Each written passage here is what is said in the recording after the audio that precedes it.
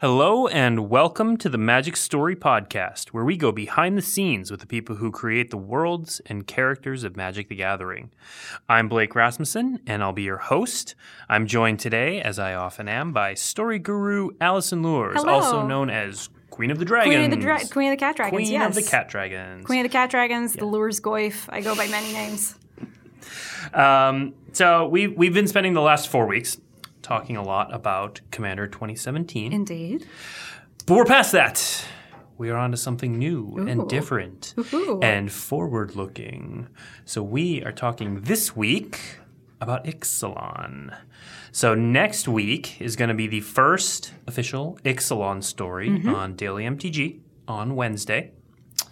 But in the meantime, we're going to dip our toes into the world of Ixalan before we plant our boots there for the foreseeable future.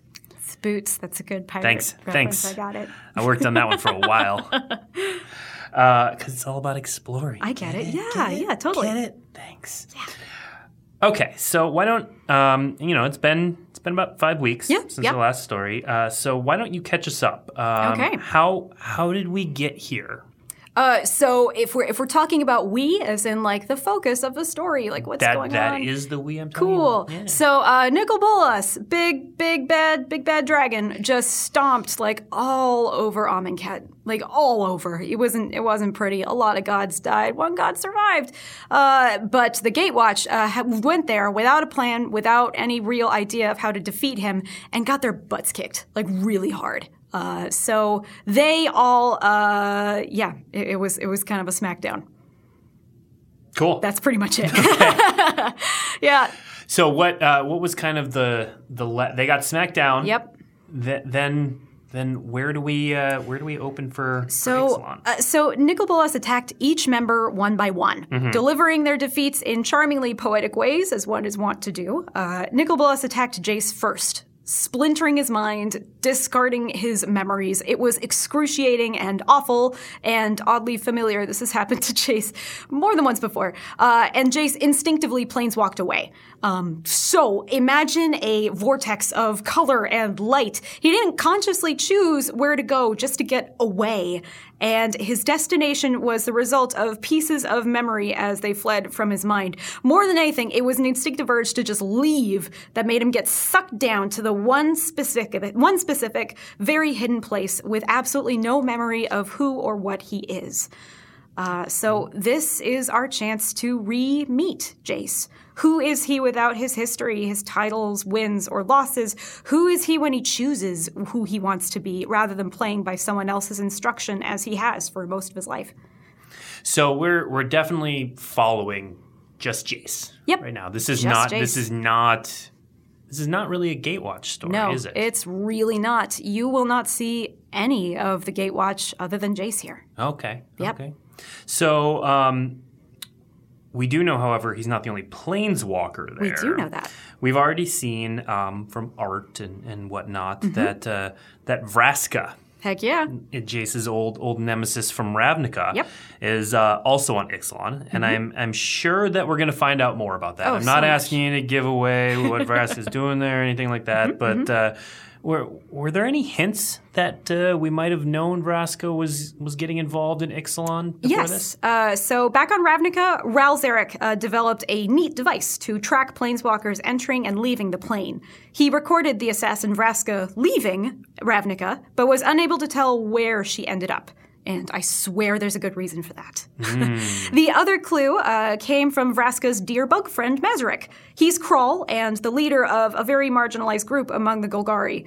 Vraska cares about people like her, disenfranchised and downtrodden, and she and Mazarek became close friends. She didn't tell him her plans, but he knows that she's gone and has big plans for whenever she returns. Dun, dun, dun. Dun, dun, dun. So we're on Ixalan now. Yes. Jace has all kinds of memory things. Or lack of. Vraska's there for reasons. What is this world like that they're coming to? What is Ixalan like? Ixalan is one continent on a larger world. This story focuses on the actual continent itself of Ixalan. It is lush jungles surrounded by rich azure seas, massive dinosaurs, and it's a home to empires all its own. It's home to two major people, the dinosaur-riding Sun Empire and the merfolk River Heralds. Ooh. Merfolk. And to complicate all of this, these two groups are encountering two additional forces, the pirates of the Brazen Coalition and the vampire conquistadors of the Legion of Dusk. Conquistadors, really fun to say. Conquistadors. So now this at the time we're recording this, you've written this whole story, right? Yes. Yeah. So you know what's going to happen. I do. When you were writing this series of stories, where did you draw your inspiration? A lot of what inspires both the Sun Empire and the River Heralds comes directly from the Aztec and Maya and the succession of control from one to the other. One group having been there for much longer, the River Heralds, in our case, now on the tail end of their control over the continent of Ixalan, and another, the Sun Empire, directly confronting the other on their borders. Influence from the Incans can be seen in the terraced farms near the Sun Empire cities of the mountains. So there's a lot of real-world inspiration that went to all of this. Choosing this setting meant also actively deciding to tackle the imperialist baggage that comes along with it. The nice thing about fantasy is that we get to look at the real world and decide what stays and what goes. And those choices in the creative for our set were made actively and thoughtfully with help from our Latin American office. We looked to them and asked them for help in making this not just a story that has a little bit of a foot in reality, but also recognizes that these places are real, these people are real, and we want to be able to make this about fun. Not necessarily about drudging through all of the really heavy, awful stuff that we don't think belongs in our game. The residents of Ixalan, to kind of go along with this, are technologically advanced. They make steel. They build immense cities, already have empires of their own. Their stories do not involve sacrifice, getting duped by invaders, or any other tired trope like that. Instead, we wanted to give them a quest of their own. The invaders are a delightfully thin metaphor here in the form of vampire conquistadors, and those that invade here lack the weapons and diseases that our true history had. Instead, the vampires, the Legion of Dusk, sail on cathedral-like ships from the east and arrive to a hot, humid jungle in very clammy armor, driven by religious fervor to reclaim a relic stolen from them centuries before. I can't emphasize enough how much the vampires stick out here. It's really funny to look at some of these pictures. But I really want to emphasize that this is not a story of invasion. This is not a let's make a cool place just to blow it up in the next set. It is not about one group dominating another and wiping it out, but a race to a single goal by all parties.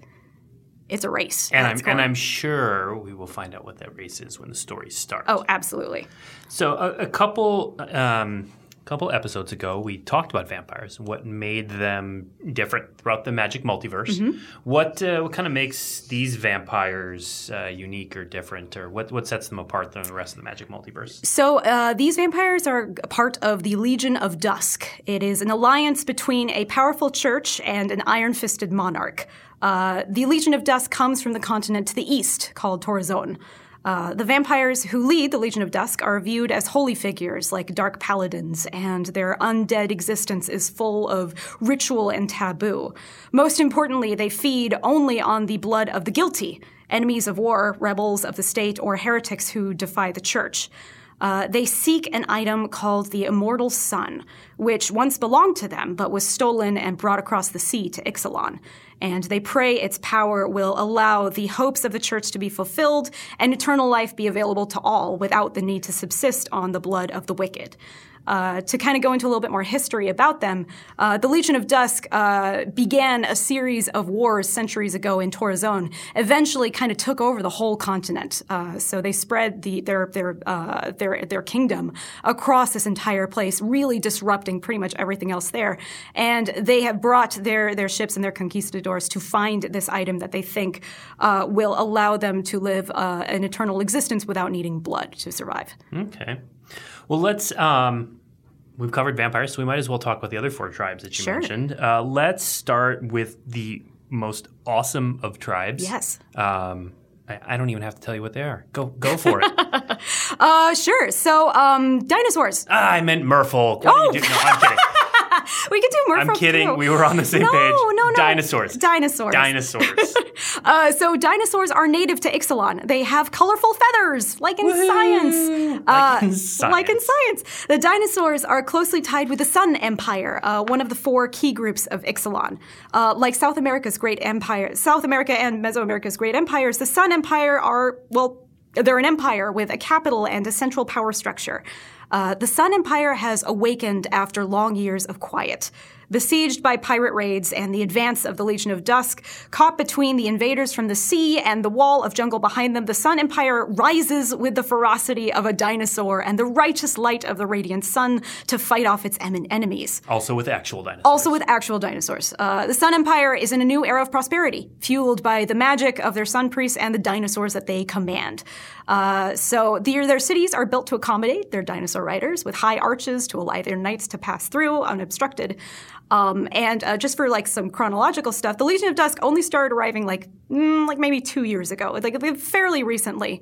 And the Sun Empire is strong enough that they can fight them off fairly easily. Also, they have dinosaurs. And they ride them? And they ride them, yes. They ride the dinosaurs. Yep. They can ride dinosaurs. They can command them. They are their steeds in their fight to not only rule their own empire of Ixalan, but also prevent other people from coming onto it. So are the dinosaurs all domesticated is not quite the right word, but are they all are there wild dinosaurs? Oh yes, there's a lot of them. Okay. Yeah, they are definitely not just like cows and horses. Okay. There are definitely wild dinosaurs. There are pterosaurs. There are all sorts of very familiar looking dinosaurs to our modern sensibilities. And there are also ones that the Sun Empire uses and rides for domestic tasks. Okay. Yeah. And with feathers because feathers because they're pretty and awesome and historically accurate. Yes. Let's talk again about merfolk. Yes. So merfolk are the river heralds. Is the name of their group. So they are people of the water. They wield the natural raw force of nature to protect the world from disaster. They were once the dominant inhabitants of Ixalan with like a large power of their own. And their strength was once enough to drive the Sun Empire out of the interior. Nowadays, that the Sun Empire is a lot bigger and a lot more powerful, they live a more nomadic lifestyle. Powerful shamans that can shape the rivers and jungles around them, and they believe that this place that no one really knows where it is, called the Golden City, houses the immortal sun and must be kept hidden from all, even themselves. The merfolk in this set are visually striking. Jade jewelry and weapons and armor, and their appearance is one of my favorite depictions of them in Magic. Their fins are colorful and bright like tropical freshwater fish, and a lot of Ixalan, the continent's history, is between the struggle of the merfolk and the humans who live there, kind of like struggling against each other, like who's in charge, who's not, and their history is pretty vast. I'm certain a lot of it will end up in the art book later, which you should totally buy because it's really pretty. But yeah, so most of Ixalan's history is one is kind of this power struggle, and at the center of it all is this mysterious place known as the Golden City that houses that immortal sun that was stolen all those years ago. But no one knows where it is. Interesting. So not even the pirates? Not even the pirates. Okay. Not even the merfolk. Not even the Sun Empire. No one knows where it is. The merfolk have kind of taken it on themselves to defend the Golden City, since they believe that no one should have the power that lies inside of there. And so to protect its secrets, they kind of know where it is, but not the exact location. So they've been making sure no one gets there for centuries. Gotcha. Yep. Well, let's... We've covered merfolk, we've covered dinosaurs, we've covered vampires. Let's talk pirates. Pirates. Is it all treasure, walking the plank, and adorable monkeys and parrots? So it is, Sweet. But our pirates are also the descendants of refugees. Their ancestors are from Torazone, the continent to the east. The Legion of Dusk conquered the continent over hundreds of years of war, and the pirates we see today are the children's children, etc., of those that escaped to the sea. They formed the Brazen Coalition, a society that answers to no one but themselves. They may not have a land to call theirs, but they own the seas. So they seek the immortal sun as well, an ancient prize rumored to be more valuable and powerful than any other in existence, one that could possibly be the key to returning to Torazon and driving out the Legion of Dusk to reclaim their ancestral lands. Okay. But there's definitely adorable monkeys and pirates. There is. Yes, there definitely are. Don't worry. Don't worry. But yeah, so with those four groups, you'll notice a common theme in that all of them want something, and there is this mysterious item somewhere in the jungle that can help each of them attain that. That sounds like a plot point. Sure does. So let's go back to Vraska. Yes. So now, were you writing stories when Return to Ravnica was a thing? I was not. Okay. So Vraska's a new character for you, at least as far as writing is concerned. So how did you catch up on Vraska for these stories? So I reread her old story appearances in Jenna Helen's The Shadows of Prov and Doug Byers' The Gorgon and the Guild Pact. Those provided a great background for her, but not a good bridge to get her from sneaky, isolated assassin to brave and bold pirate captain. So most of the work that I did was investigating what it would take to get someone with a history like hers into a headspace where she would want to take this sort of leadership job. The answer was in Jenna's story. Vraska's backstory is horribly sad, and all of it comes down to things happening to her that she had no choice in. So when I think of Vraska, I think of someone who was never allowed to be anything other than what they were born to do. She's a Gorgon, so what else would, what would she be good for than killing? I don't buy that. Vraska has been imprisoned, been beaten nearly to death, marginalized again and again. And until now, she compensated by injecting her sense of justice into which assassin contract she would accept. But I think she's tired of being unseen. She deserves more agency than that. And I can't wait to explore what she wants to do when someone believes in her talents. Ooh. Yeah. Someone believes in her talents. Yeah. Interesting. Mm-hmm.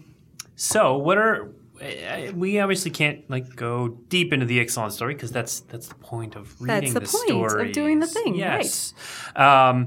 But what can you tell us some tidbits that we can maybe look forward to in the Ixalan story? Like, yes. Are there vampires riding dinosaurs? Are there pirates battling dinosaurs? Are there merfolk fighting dinosaurs? Are there dinosaurs riding dinosaurs? So when I was trying to workshop how all of these stories would fit together, I literally made a chart of pirates versus dinos, dinos versus pirates, dinos versus merfolk, dinos versus vampires, and made sure that one of those ended up in basically every single story that we did. That's amazing. Or at least in the really action heavy parts. Yeah. So that's not a guarantee every single one, but that was definitely part of it, is making sure that we saw all those combinations that make the actual gameplay of this set so much fun. Mm-hmm. But as for an overarching theme to this block, or this set rather, this is a story about desire. It is desire for power, desire for companionship, desire for approval, desire for discovery, and everyone is racing to get what they want first. Everyone wants the immortal sun. No one knows where it is inside the Golden City, that no one also doesn't know where it is. But everyone needs to be the one to get there first. Cool. Well, as always, thank you for joining us, Alison. Thank you for having me. Yeah, and thank you for the download on what we've got coming up in Ixalan. Magic Story will resume next week. Hooray! Yay! Which means the Magic Story podcast is going on hiatus. So thank you. Thank you. For listening, and enjoy the story next week. Enjoy. Thanks for reading, everyone. Bye.